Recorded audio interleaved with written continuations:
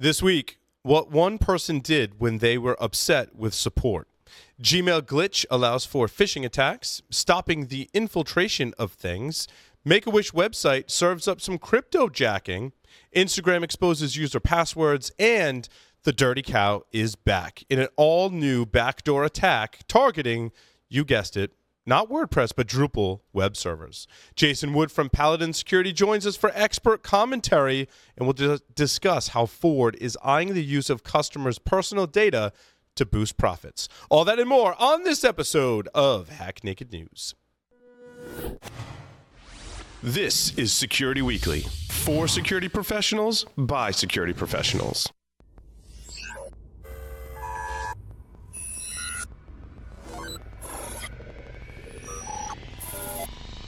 Broadcasting live from G-Unit Studios in Rhode Island, it's the show that brings you the security news each week. And despite popular belief, we do wear pants.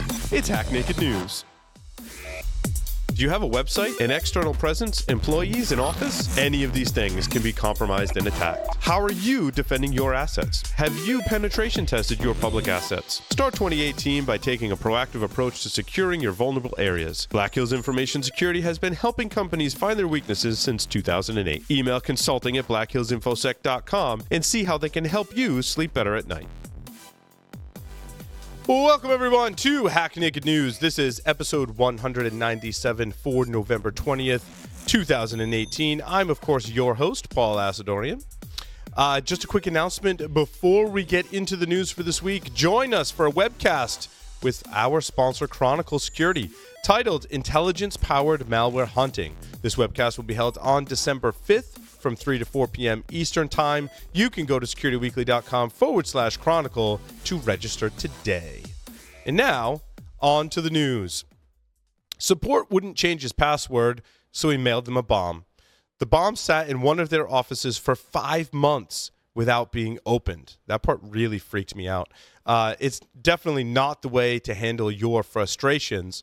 The article goes on to say that when police asked CryptoPay, who was the company that received the bomb, what could have motivated the attacker to send the company a pipe bomb, or rather 2 pipe bombs, which is what investigators found when they picked apart the explosive package. The only thing the company could think of was that it had declined his request for a password change in August of 2017.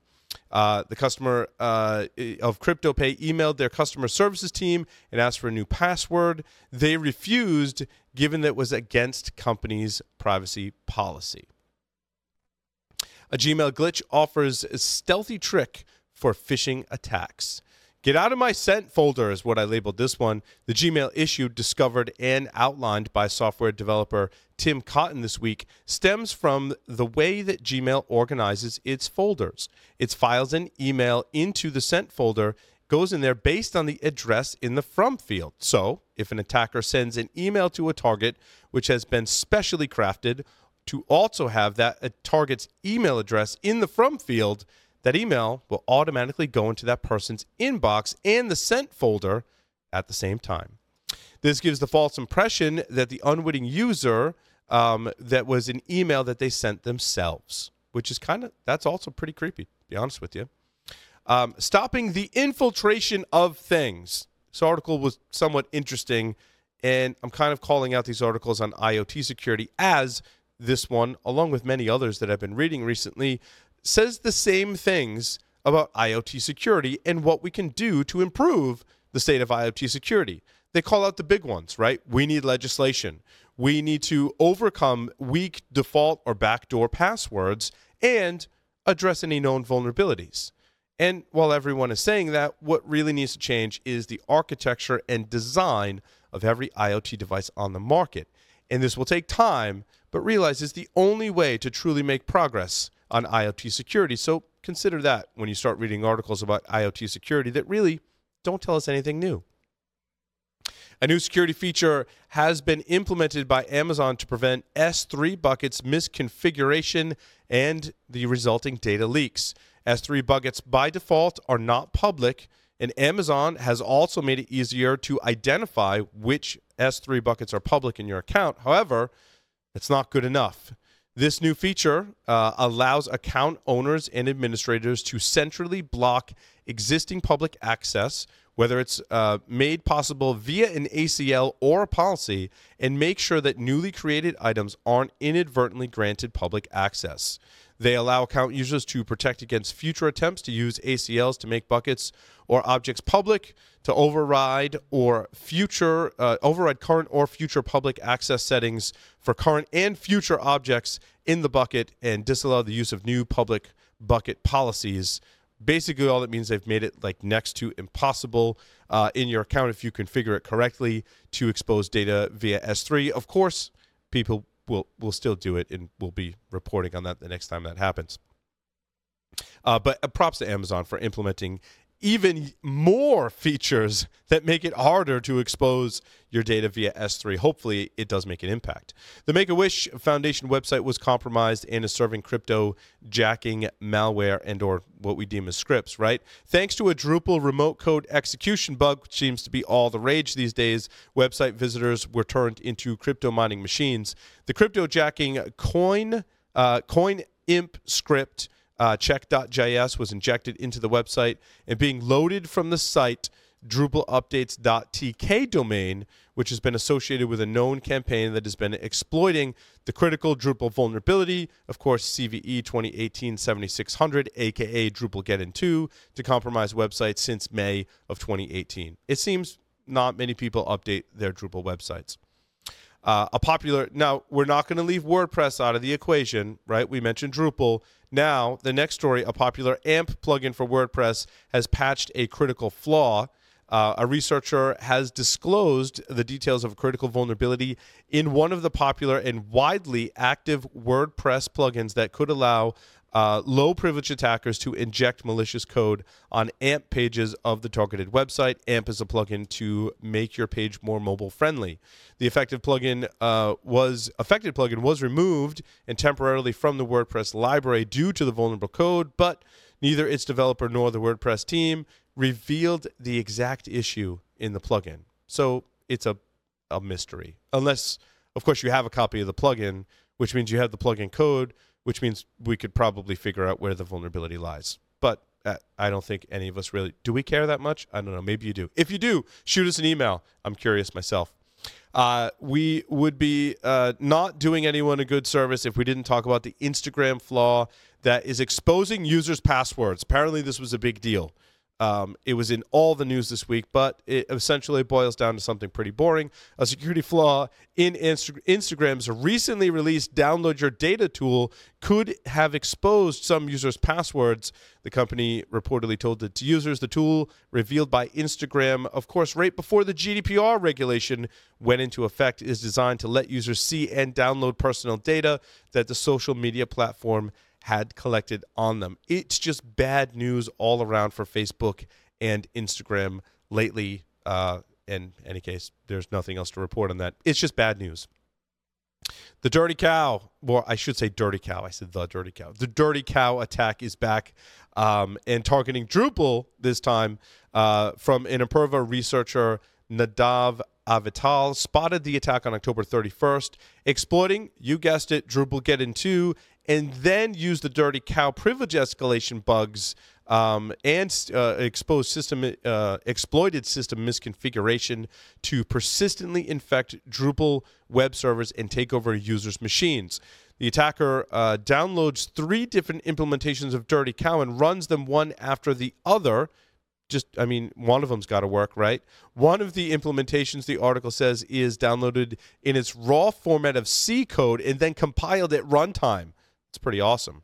Probably shouldn't have compilers on your production systems. It's something we talked about like when I was much younger, because I'm old now. Once the attacker then switches to the root user and gains permission to install the new service, they install, configure SSH, add their key to a list of authorized users by the service, and as long as the machine's running, they'll always have remote access. It's actually a trick I used to use in Capture the Flag competitions, and some teams would take some time to figure out that I had put an authorized keys file on their system and were wondering why, even though they changed their password, I could still log in.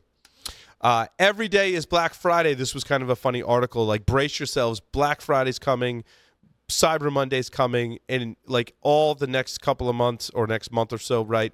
all we're going to see is Black Friday deals, even though Black Friday's one day, Cyber Monday's one day. We're going to have this onslaught. So what this article was talking about are the attacks that associate themselves with this Black Friday, Cyber Monday ordeal. I thought this quote from the article was funny. They say, there are no precautions you should take on Black Friday and Cyber Monday that you shouldn't also be taking on Shrove Tuesday, Dress Down Friday, any given Sunday, National Cookie Day, March Madness, Black History Month, the second fiscal quarter, the lunar phase cycle, or any other time. Now, their recommendations, which I've also added my own recommendations and combined them, are to use a password manager, always good advice, an ad blocking plugin, I think that really helps, and a DNS service that blocks malicious activity. Using those, you can greatly minimize the chances that you'll become compromised. Of course, those never go away completely. With that, we'll take a short break, come back with Jason Wood from Paladin Security with some expert commentary. Stay tuned. Today's determined attackers easily bypass even the most advanced network defenses. Trying to ramp up staff to detect their backdoors can cost thousands of dollars and take months, even years. With Active Countermeasures AI Hunter, we enable junior analysts to detect even the most advanced backdoors in a matter of hours. Sign up for a demo and purchase our product today by visiting activecountermeasures.com/HNN. Active Countermeasures. Make every analyst a hunter. Welcome back, everyone, to Hack Naked News. If you're interested in quality over quantity and having meaningful conversations rather than just a badge scan, join us April 1st through the 3rd at Disney's Contemporary Resort for InfoSec World 2019. That's right, it's an awesome conference. You should be there. We have a discount code, OS19-SECWeek, for 15% off the main conference or a world pass. Jason Wood from Paladin Security, welcome to today's program. Hey, Paul. Good to be back.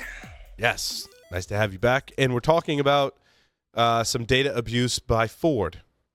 There we are. So I think most listeners of the show, shows on Security Weekly, are familiar with the idea that tech companies collect data and use that to make money. But this one took me a little off guard because I don't think of going out and buying a car, providing tons of data to them, and having that monetized. And that's exactly what Ford Motor Company CEO Jim Hackett is talking about doing now.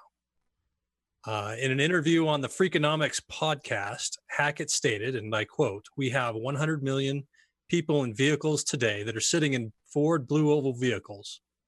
The issue in the vehicle, is we already know we have data on our customers. By the way, we protect this securely. They trust us.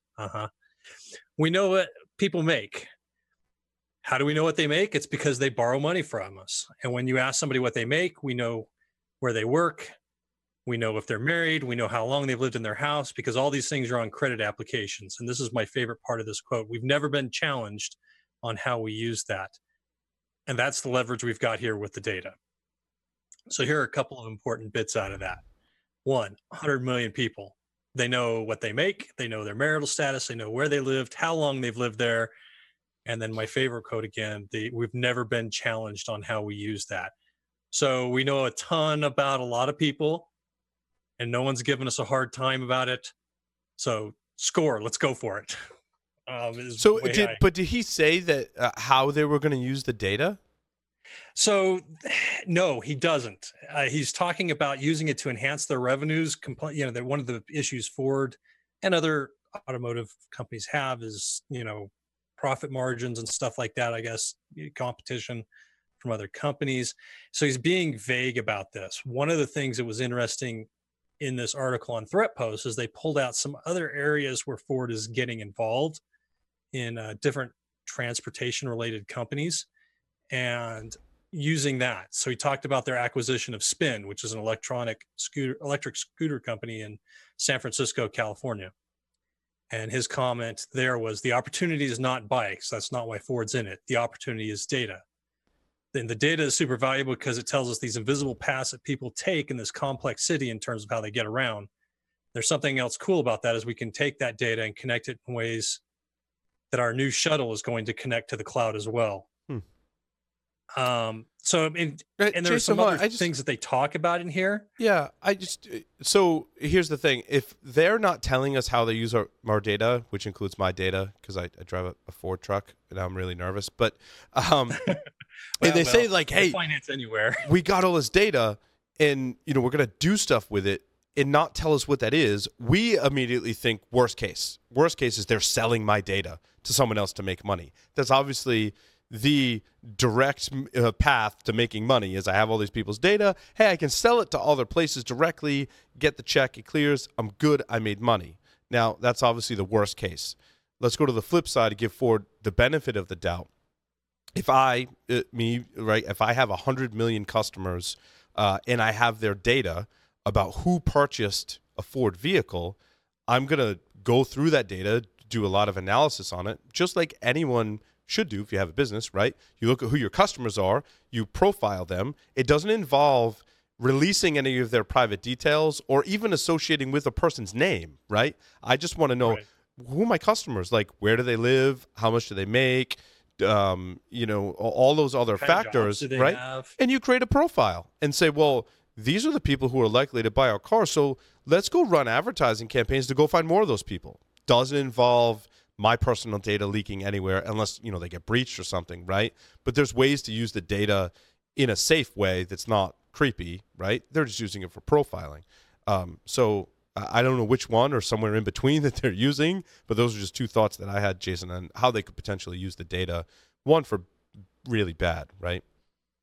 Yeah, I mean, some of it I'm thinking it's probably somewhere in between. There's obviously limitations on, he's talking in the first little bit about where people live, what they make, all this other stuff. There's got to be some limitation on what you can do with that type of data. This isn't, hey, we had a cookie and they went to these type of sites and here are the things they're searching for. So let's provide ads related to that. I think it's how you store the data too. Like if you applied for a loan through Ford, your social security number was involved somewhere in that transaction. I mean, if they're smart, they're not going to store that in the same place they're doing the analysis. And you know what I'm saying? Like, and how long do they need to keep that for? Those types of questions come to mind. I would hope that they would take into some consideration things like that. I've worked at some places a place in the past that did ended up with a lot of financial information. And one of the arguments that we had internally was retention of data and stuff like that. And we weren't talking about doing this type of, remonetizing data or using it in some way to enhance revenue streams and right. Well, and a lot of colleges and universities, that data hung around for a long, long time, and it was a lot. Yeah, and a lot of colleges and universities, your social security number was your student ID. Oh yeah, absolutely. That took a lot, and I don't know personally of any universities or colleges that are still doing that today. But having worked in that environment, it took some time to, change all those systems so that wasn't the case. And they were working on that when I started in university. It was 2001, so I would imagine that's not in most cases probably not true anymore. Well, at least it isn't with my kids in the schools they're looking at going to. That's good. So that's good. We appear to have at least gotten away from that. One of the things that came to my mind about this was just how to leverage that data for ancillary or related services. Take the scooter example. They're tracking that you're taking the scooter and here's the path you're taking through the city and the whole bit. It's a rainy day. Maybe you don't want to take the scooter. So a mobile app that you have or something like that pops up and says, hey, come take our shuttle service instead because it's a rainy day and that would really suck. Other things that came to mind is, we've got these infotainment systems in vehicles now, and you've got GPS related data as to where you're traveling as they're paying it in on, different locations. This one's maybe stretching a little bit, but you're driving down the freeway. It's about lunchtime and your infotainment system starts popping up some suggestions on places to eat that you like. Maybe the food providers pay to opt into that list or get bumped up on a higher priority list, right? Higher priority on the list rather. As a way to enhance that revenue. And that's something that, as I'm thinking about it, it's like, well, that's possible. And I've got my phone popping up stuff at me telling me, hey, here's how long it's going to take you to get home. My phone is getting that kind of information. So it's not a big step to think the car could do the same thing with the newer packages built into them. one of the things that I thought about this that was interesting, though, is I doubt Ford is alone in thinking through the data that they have and how they could remonetize it. I did some quick searching around. I didn't find a ton in the time that I had, but I think companies across a number of different industries are looking at data that they've collected, like in this case, financial data to give you a loan, and saying, hey, how can we leverage this to enhance our bottom line to make more money? It's possible as consumers, we'll become less trusting of these companies when we realize that our car purchase, our appliance purchase, or something else has put us into new marketing pitches that we weren't expecting. And I don't know about you, but I've noticed the noise level of all these marketing pitches is getting loud and persistent and kind of invasive. So, it looks like maybe Ford's looking at getting into that game a little bit. So something to keep your eye out on. I think this is something to watch is like I said, a manufacturing automobile company is now looking at, hey, how can we use this data like a tech company? Kind of wild. Thank you, Jason. And with that will conclude this episode of Hack Naked News. Thank you, everyone, for listening and watching. We'll see you next time.